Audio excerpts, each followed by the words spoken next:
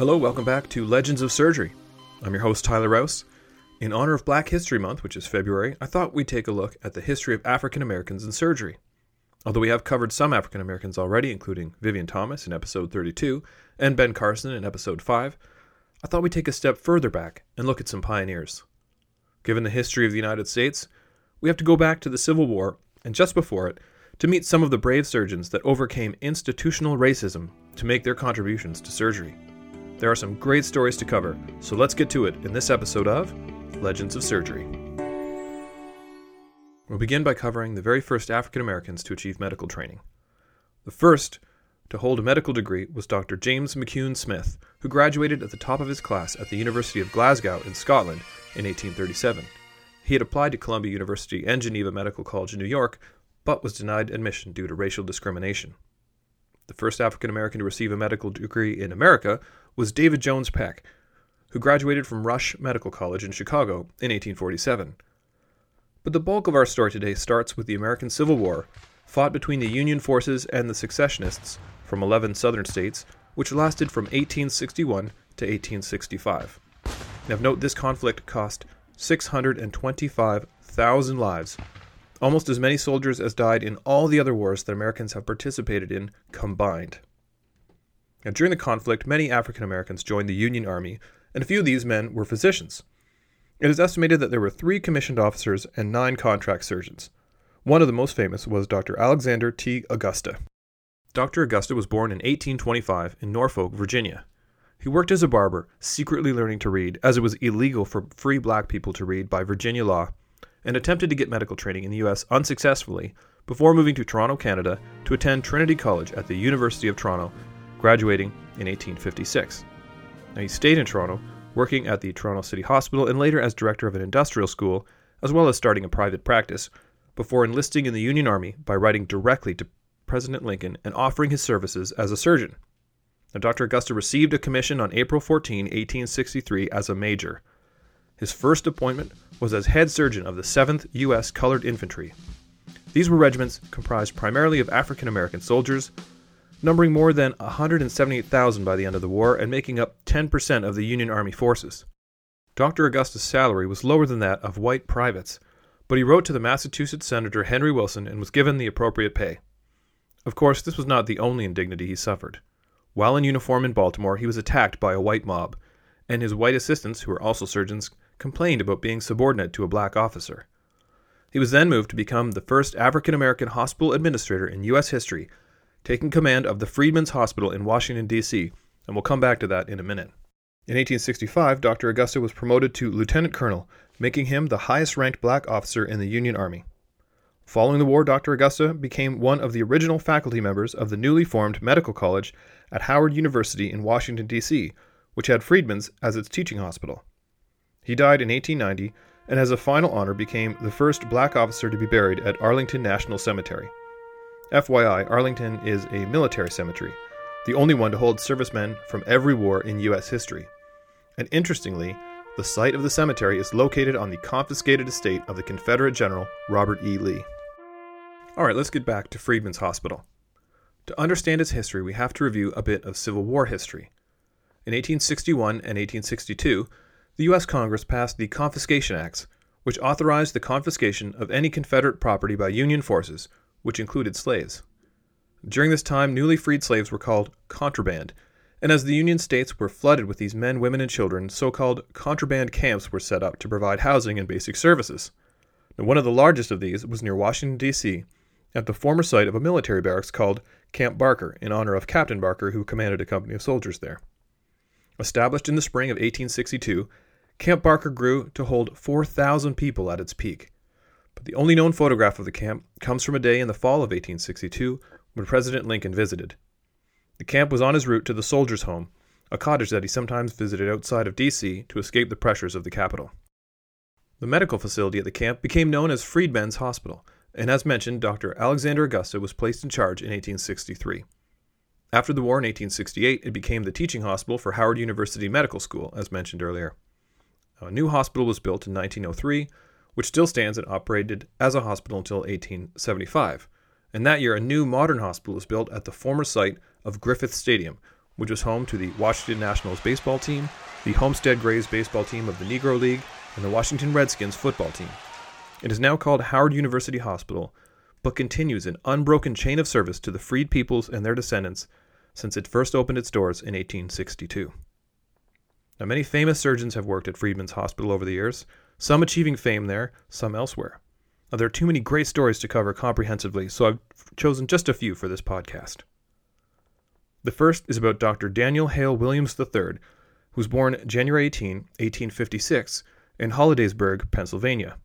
Now, his story is also intimately linked to the story of another hospital, this one in Chicago called Provident Hospital, but we're getting ahead of ourselves. Dr. Williams started out in the family business as a barber, then worked as an apprentice to surgeon Dr. Henry Palmer, and completed his training at Chicago Medical College, which is now Northwestern University. He was the first African American to graduate from that school, and after medical school he did an internship at Mercy Hospital. Unable to obtain clinical privileges at any Chicago hospital, Dr. Williams operated in people's homes, worked as a railway surgeon to the City Railway Company, and was a teacher of anatomy at his alma mater. FYI, that's Latin for nurturing mother, I've always wondered. At the time, African Americans were not able to get into the city's hospitals as admitted patients nor as staff physicians. To address this, Dr. Williams opened the Provident Hospital and Training School for Nurses in May of 1891.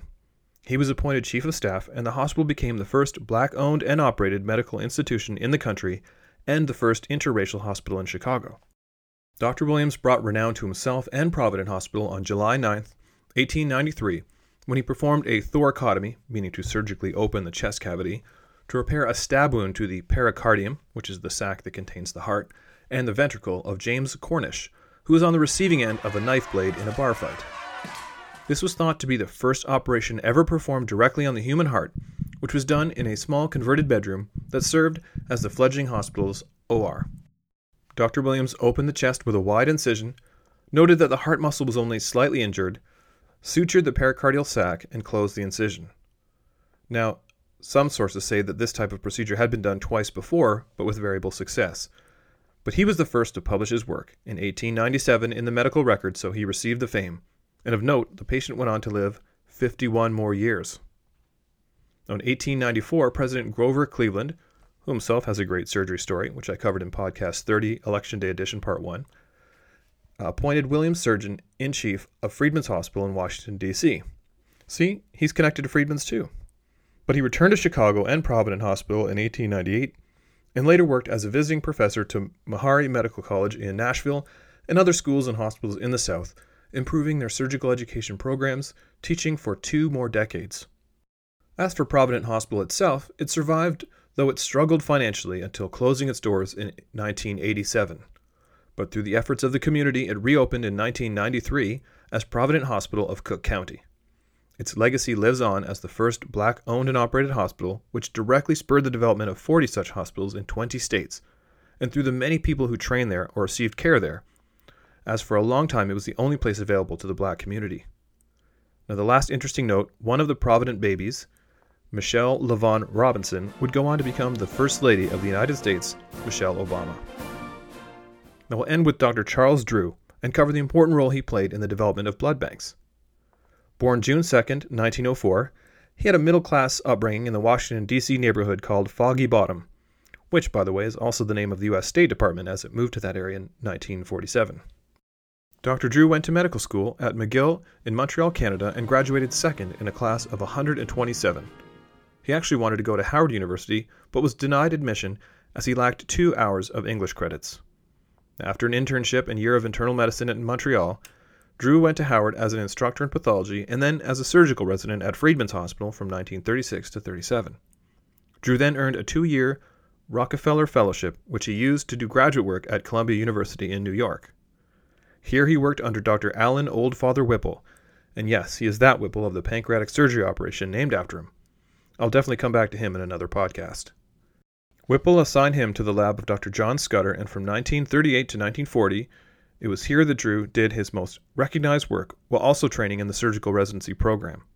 But there is a shadow of shameful racism on this period. Let me quote the appointment letter by Dr. Whipple for Drew, written in 1936, quote, "Provide him meal tickets and uniform. He is not to eat in the dining room with other residents," end quote. Drew's talent and abilities impressed Whipple enough that 1 year later, in his reappointment letter for Drew, he wrote, quote, "He had done an outstandingly good job. The residents insist that he eat in the dining room with them," end quote. Doctors Drew and Scudder worked on the problem of the short shelf life of donated blood and perfected the technique of extracting plasma from blood for transfusion, which would go on to save countless lives during World War II. For those that don't know, plasma is what's left of blood after the red blood cells, white blood cells, and platelets have been removed. It contains lots of important molecules that do things like help to form blood clots and fight infection. Drew would earn a Doctor of Science in Medicine degree from Columbia for his work, which was summarized in his thesis called Banked Blood, A Study in Blood Preservation.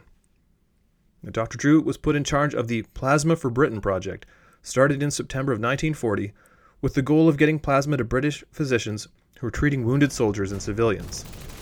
The project provided 14,500 pints of plasma in the short time it ran, until the British could set up their own blood bank. Now, plasma has a number of advantages over whole blood. It keeps longer without refrigeration. It won't deteriorate when agitated during transport. It can be used with any blood type. It is much less likely to transmit diseases, and it can be given intravenously, intramuscularly, or subcutaneously and in large doses. To give you an idea of how important Drew became in this program of getting blood products for the war effort, when he was requested to go to Europe to inspect the plasma program, the U.S. State Department refused to issue him a passport, stating that he was, quote, "too valuable a citizen to expose himself to the rigors and dangers of the European scene at this time," end quote. In February of 1941, Drew was appointed the director of the first American Red Cross blood bank at the Presbyterian Hospital in New York, with the goal of stockpiling plasma for the U.S. war effort. This became the model for the National Volunteer Blood Donor Program of the Red Cross. For this work, a massive undertaking in both the technical and administrative aspects, Dr. Drew is often considered the father of the blood bank. In fact, he named his oldest daughter BB, as in blood bank. Now here's an odd tidbit that I found out. Drew became an expert on the Russian literature on blood banking, and even published several papers in the English literature to make this information available. Weird. Now, there is unfortunately a negative ending to his involvement with the American Red Cross. Drew wanted it to end its racially discriminatory practices, which were forced upon them by the U.S. military. Now, initially, the collection of blood from black donors was forbidden, and once that was lifted, the blood had to be labeled as to racial origin, essentially creating segregation in the blood banks. It's said that he resigned over this issue and left to become professor and chairman of surgery at Howard University. Now, being a man of integrity, Drew did not want to criticize the Army during a time of war, but he did address the issue in a speech in 1944. Quote, "It is fundamentally wrong for any great nation to willfully discriminate against such a large group of its people. One can say quite truthfully that on the battlefields nobody is very interested in where the plasma comes from when they are hurt. It is unfortunate that such a worthwhile and scientific bit of work should have been hampered by such stupidity." End quote. And from 1944 to 48, Dr. Drew served as the medical director at Freedman's Hospital. During this time, he focused on medical education, and amazingly, during the 9 years he taught at Howard, more than half of the nation's black surgeons that were board certified studied directly under him. In his own words, quote, "The boys who we are now helping to train, I believe in time, will constitute my greatest contribution to medicine," end quote. Now, another injustice for Dr. Drew was that he was not elected to membership in the American Medical Association, which was determined by the local Washington, D.C. chapter, which did not accept black members. As well, he was not elected to fellowship in the American College of Surgeons, despite his excellent exam marks and international reputation, until after his untimely death, which I'm about to describe. On April 1st, 1950, Drew was driving a Buick Roadmaster on his way to a meeting in Tuskegee, Alabama, along with 3 other physicians in the car. They were involved in a one-car accident, possibly due to falling asleep at the wheel. Drew had only slept 2 hours the previous night, and Dr. Drew was thrown from the vehicle, which then rolled a few times before coming to a stop. The passengers survived, but Drew sustained significant traumatic injuries, to which he succumbed after attempts to save his life failed at Alamance General Hospital. For years, there was a rumor that Drew died because he was denied a blood transfusion at the segregated Southern Hospital where he was treated. Now, fortunately, this turned out to not be true, as the surgeons looking after him did everything they could, including getting a telephone consult from Duke University, and could not give him a blood transfusion as the hospital didn't have a blood bank. But the myth was spread far and wide and was even referenced in an episode of the TV show MASH. Dr. Drew died at the young age of 45, but in his brief career he achieved much and did much to advance the acceptance of African American physicians in the medical community. There is even a Charles R. Drew University of Medicine and Science in Los Angeles named in his honor, as well as many schools around the U.S. And to go full circle, there is a position called the Charles R. Drew Professor of Surgery at Howard University, which, as we remember, has Friedman's as its teaching hospital.